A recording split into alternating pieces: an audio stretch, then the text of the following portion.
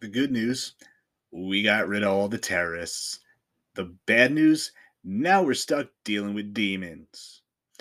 Hello again. Welcome back once again to the Gaming Off the Beaten Path podcast. JD here, and we're just going to keep the FPS train rolling this week with Doom 64, a title that came out in April of 1997 for what else? The Atari Jaguar.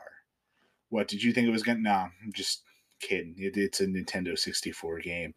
Um, yeah, remember they used to put 64 on everything. It was just a function of the bit wars, bits were so important. They had to have that 64 right there in the name of not only the console but all the games that came out for it.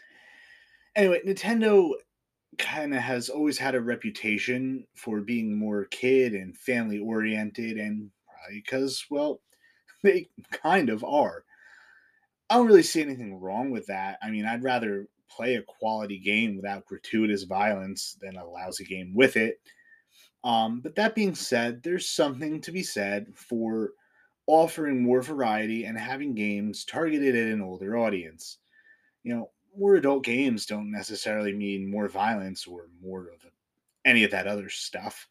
Uh, you know, Games get tier M ratings for reasons other than blood and gore, of course. Um, but a lot of times it comes with the territory.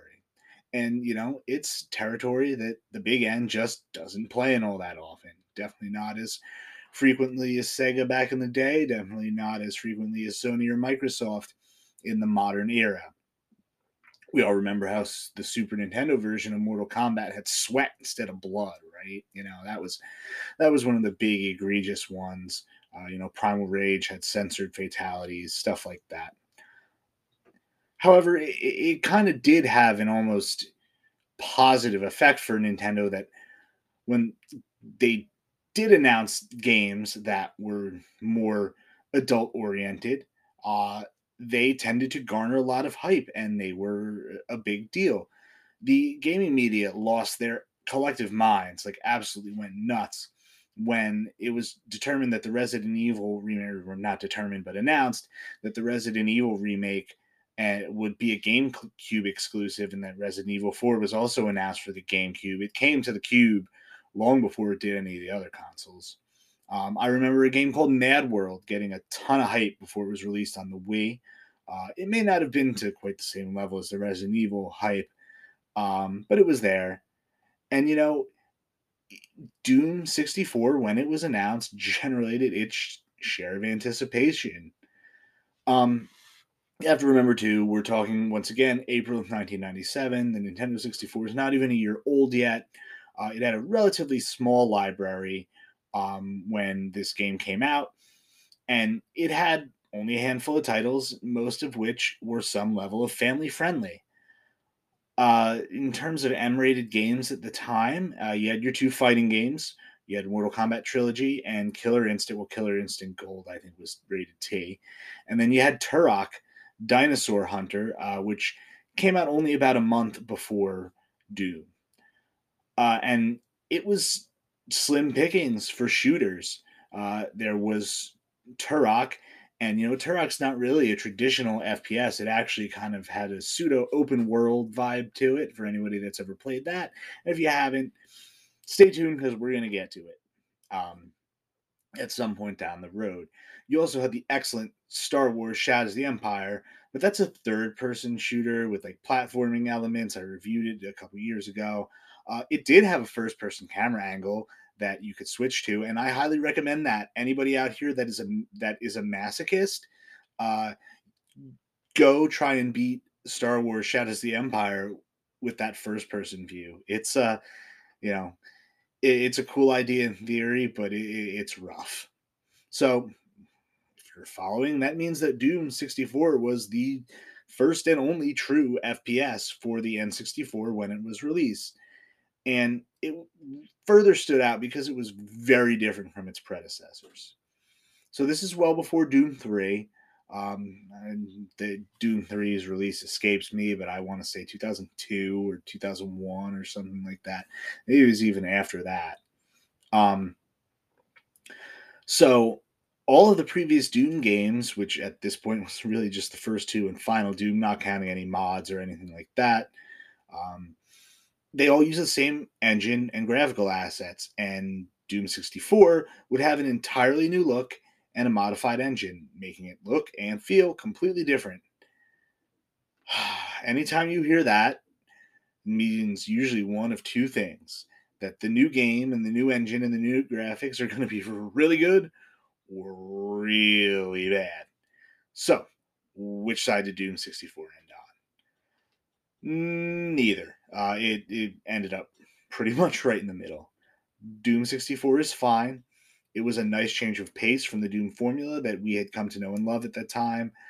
It was really something that Nintendo 64 owners wanted and were asking for, but I don't necessarily think it was better than any of the previous Dooms, and it wouldn't be something I'd pick up over some of the better PC first person shooters. The newly designed demons and weapons look pretty cool, but the level design was hit and miss. Uh, it was a little more focused on exploration, which isn't really Doom to me. I found the levels to be a little bit bland. They were very sterile. They're just not as fun or interesting as what you'd see in the previous iterations of the game. The soundtrack is also different than what we were really used to Doom at the time. I'm a pretty big heavy metal guy, and I at the time I wasn't, and I always tell the story that I started getting into heavier music when I was a teenager. Um, and I always played Doom as a kid. I was probably way too young to be playing it, but I did. Um, and when I came back to it, I remember doing a run of Ultimate Doom when I was a teenager, and it finally clicked with me. Like, I know all these songs because most of them are pretty close approximations to outright ripoffs of popular metal and grunge songs. The big one, that's coming to my mind, that's off the top of my head, At Doomsgate, the song that plays in the first level, E1M1, is the track soundtrack in that level is essentially the chorus to No Remorse by Metallica. Doom 2 has some even more blatant ones. Like there's one, I don't remember what map it plays in, but it doesn't sound like Them Bones by Alice in Chains. Like it is Them Bones. Like it just midified. Um so this game had a more similar soundtrack to the PlayStation port of Doom, where that music was replaced with like ambient horror kind of creepy vibes. Um, and I don't think it's bad. I just don't think it's as fitting for Doom as the more fast paced, heavy stuff. At least, I think so. Anyway, there are a lot of issues. I shouldn't say a lot, but there are a few issues that really prevented me from enjoying Doom 64 to the fullest. And one of the biggest ones is that it is really dark. Really, really dark. And I don't mean tonally, I mean it's dark, like physically dark. And it is so dark that it's impossible to see in a lot of situations. Now, the original Doom used darkness occasionally as a way to add challenge. But again, it wasn't constant, and it wasn't early in the game. I think E1M5 is the first time you're in just like a pitch black room in the original Doom. Um, like here though in Doom 64, it's the first level, and you're walking through complete darkness, getting hit by hit scanners that you can't see, and that's a problem. Like this is big, huge portions of these maps. We're not talking about the occasional area interspersed for a little bit of extra challenge, and you can't avoid it or mitigate it with items like you can in Doom and Doom 2. Maybe it's just my fault and my vision's terrible, but I just don't like spending like 80% of a game getting shot by stuff I can't see. And there's Also, a lot more focus here on finding switches and doors than combat, and that makes this even worse because you often can't find the switches or doors. Doom 64's got the colored lighting effects that were common in the console ports of Doom, but even there, it uses like dark colors, which doesn't help. Dark or not, though, the levels in Doom 64 feel a lot more bland and empty than what the series had presented in the past.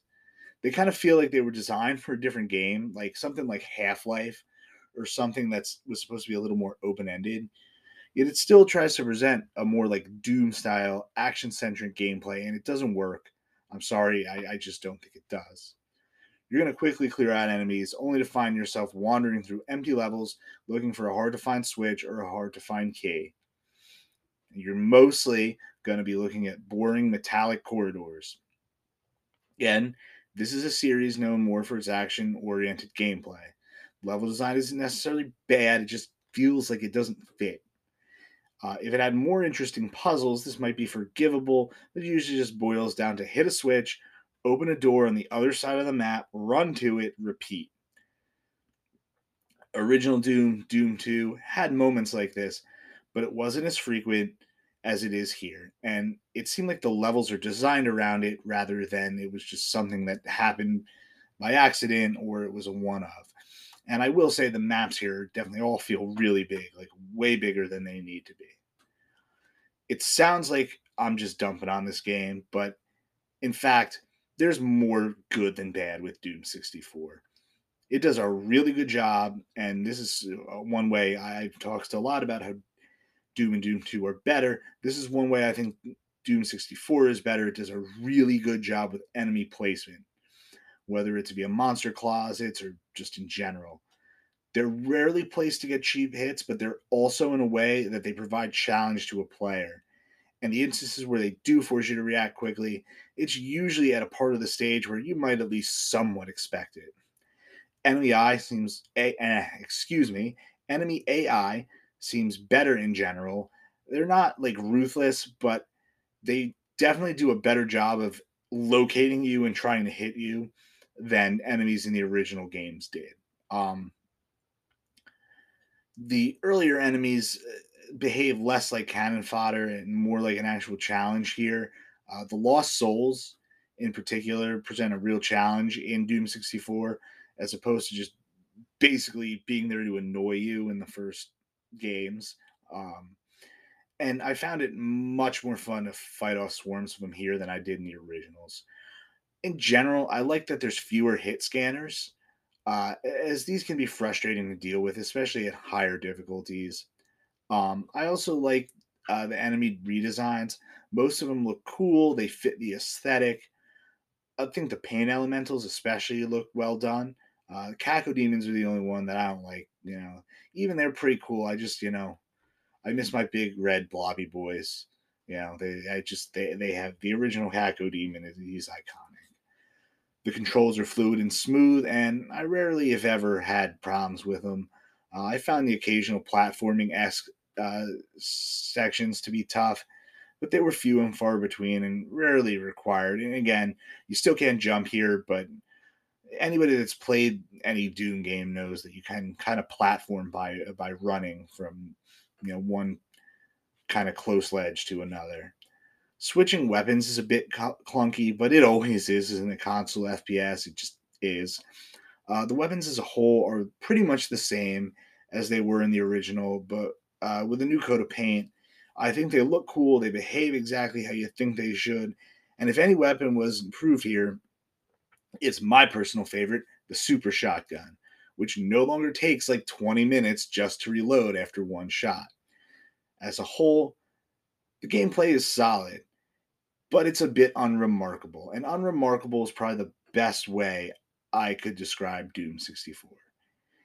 It really stood out at release because of its lack of competition, its updated visual style, and its new presentation of the Doom franchise.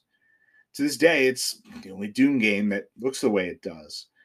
However, it's a bit too slow paced for a game in a series that is known for a chaotic play style. I guess it's okay to change things up. I will eventually get to Doom 3, And I like that game a lot. And I'll probably sound like a hypocrite when I cover that game because it was completely different from the originals. But again, it's completely different. Like it's almost not a survivor. It's almost not even the same genre. Like it's a survival horror game essentially. Uh, I, Again, we'll get to it. Doom 64 kind of felt like its predecessors, but with a new coat of paint and worse level design.